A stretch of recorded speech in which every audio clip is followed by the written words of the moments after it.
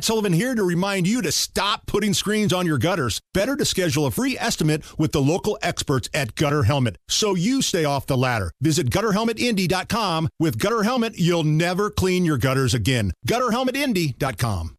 It's the Hammer and Nigel Show. My name is Nigel. Jerry Lopez filling in for Hammer. One of my biggest issues in the next election is energy production.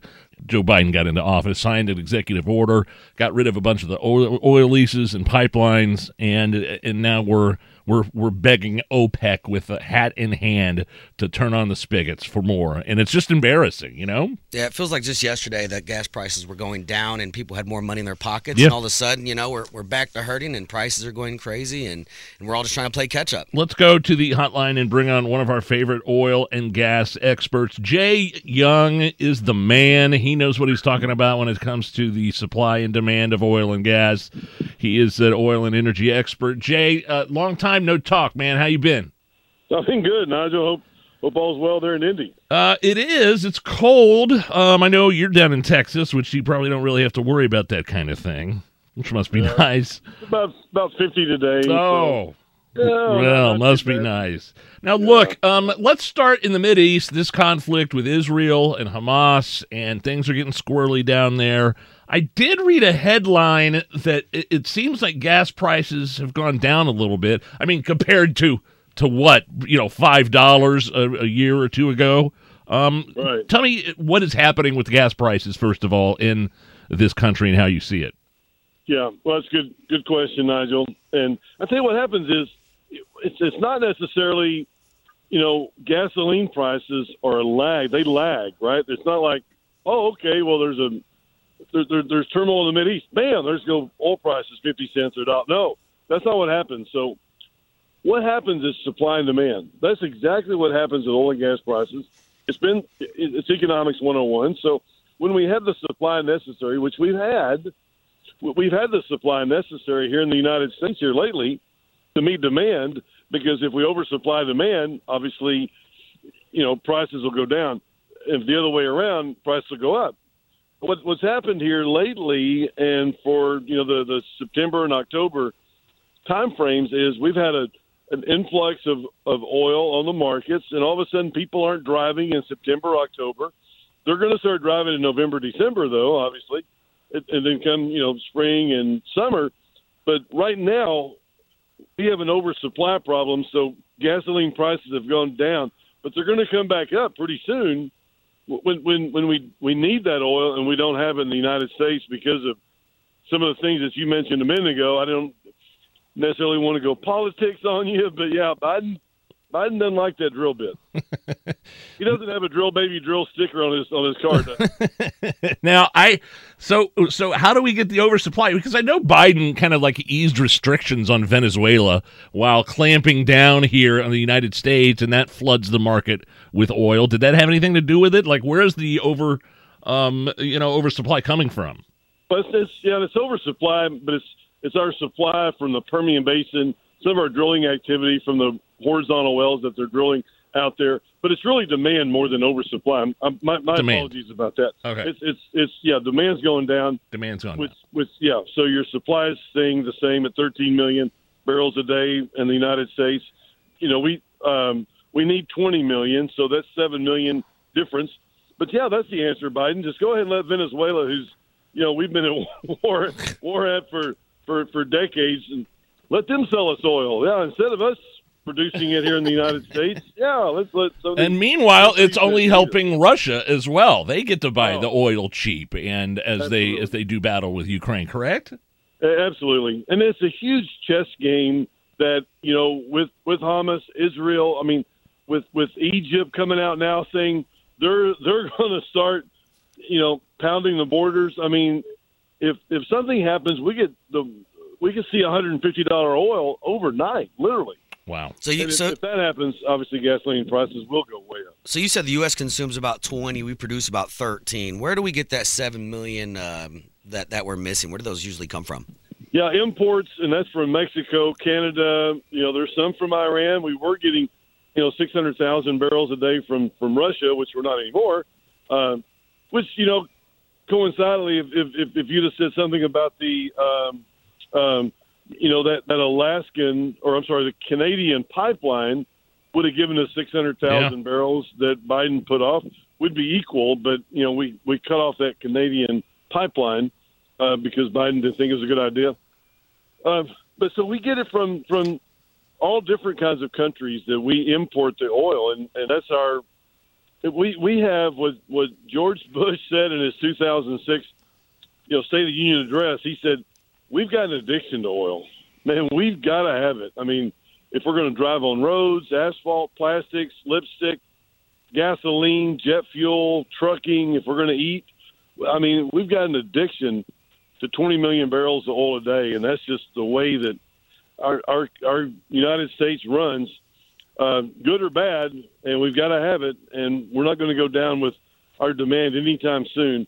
We're going to continue on, and electric cars are going to help, but our population growth is also increasing, so what does that mean long term?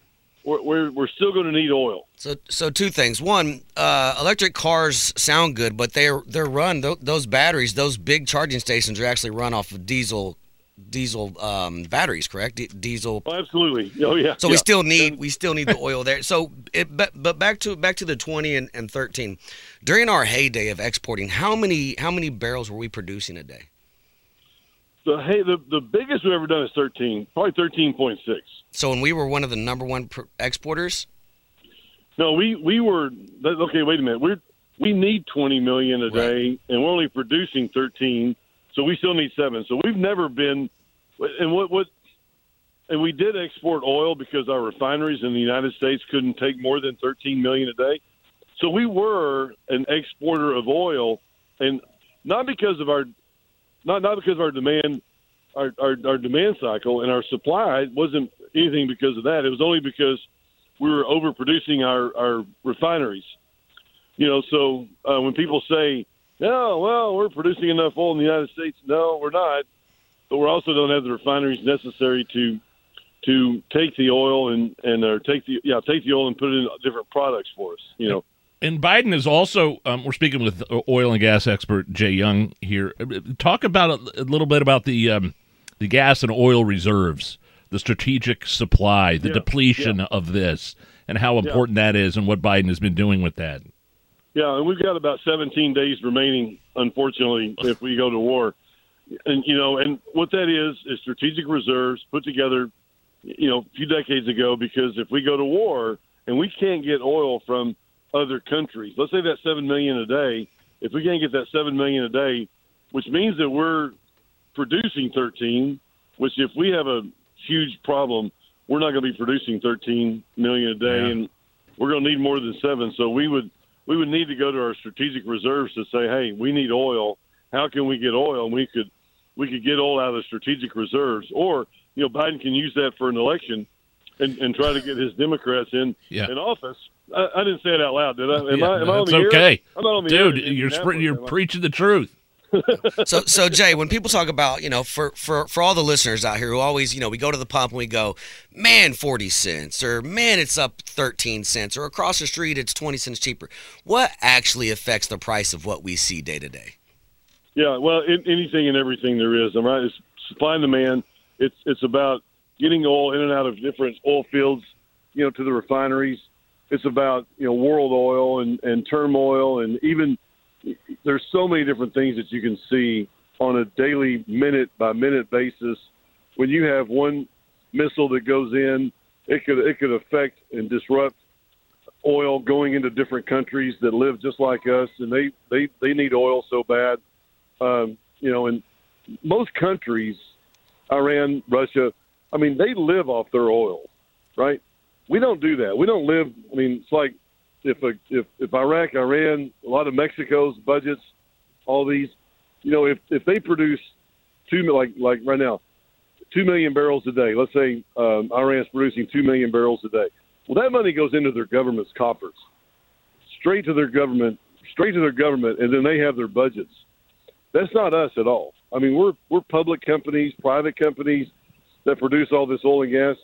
Now, they get their severance taxes off of it, the government does, but that's how their budgets are run. So you can imagine, if there's a disruption, that people want their oil or they're not giving up oil or whatever, and let's say that we try to cut them off of so much oil, then it's a huge. It could be a huge impact on what oil prices do on a minute by minute basis. I mean, you have a blog up right now. We'll mention the website in a minute, but the headline is pretty chilling. It says, "Buckle up. Could $10 gas be in our near future?" Can you take us through that? Yeah, exactly. Well, so what happens is, what could happen, I'm not sure, but we've seen this before. And we were at $150 oil during Obama, so this isn't like it's not anything new and not anything catastrophic. What could be is if we do go to war and you do see $200 oil, $250 oil, you see something that is just so outrageous that these companies just come in and these countries come in and just cut off our supplies and there's war and all the different vessels that you see that come in, and cut off these oil supplies to these different countries, and they just retaliate, which is, hey, a lot of world wars are fought because of oil. Yeah. Oil and gas, which is, Texas, we're a proud supporter and a producer of oil in the United States. So, that would cripple our economy and are the people that go to work every day. I mean, a lot of them are affected either directly or the trickle down, with oil and gas and what happens. So that would be, terrible, obviously, for the United States. Jay Young, where can people find you? Where I know you have a blog and a website. Just tell everybody where they can reach out. Yeah, kingoperating.com, and you can go in there and look at my book, The Upside of Oil and Gas Investing. Forbes was my publisher. I wrote it because I wanted people to, hey, number one, know about the markets. B, know about me and my family and the oil and gas business. A kind of a, who am I type deal, which me. We've met in person. Sure, yeah. You've been here. The third thing, absolutely. The third thing is, hey, if you want to participate, it's 100% write-off. It's monthly income. It's a vehicle that you can participate in. So I talk about it. If you're accredited investor, you can do that, or not. I mean, I'm not trying to get you to say on our programs, but you can look at it, or just what's a good deal and what's a bad deal. What's the website again? It's kingoperating.com. King, K-I-N-G, kingoperating.com. Jay, hopefully next time you'll have some better news for us when we talk, okay? No, you guys are great. All right. We didn't get to speak, but next time hopefully we can. And let's man, I really appreciate you guys, and y'all have a great holiday season coming up. It's the Hammer and Nigel Show.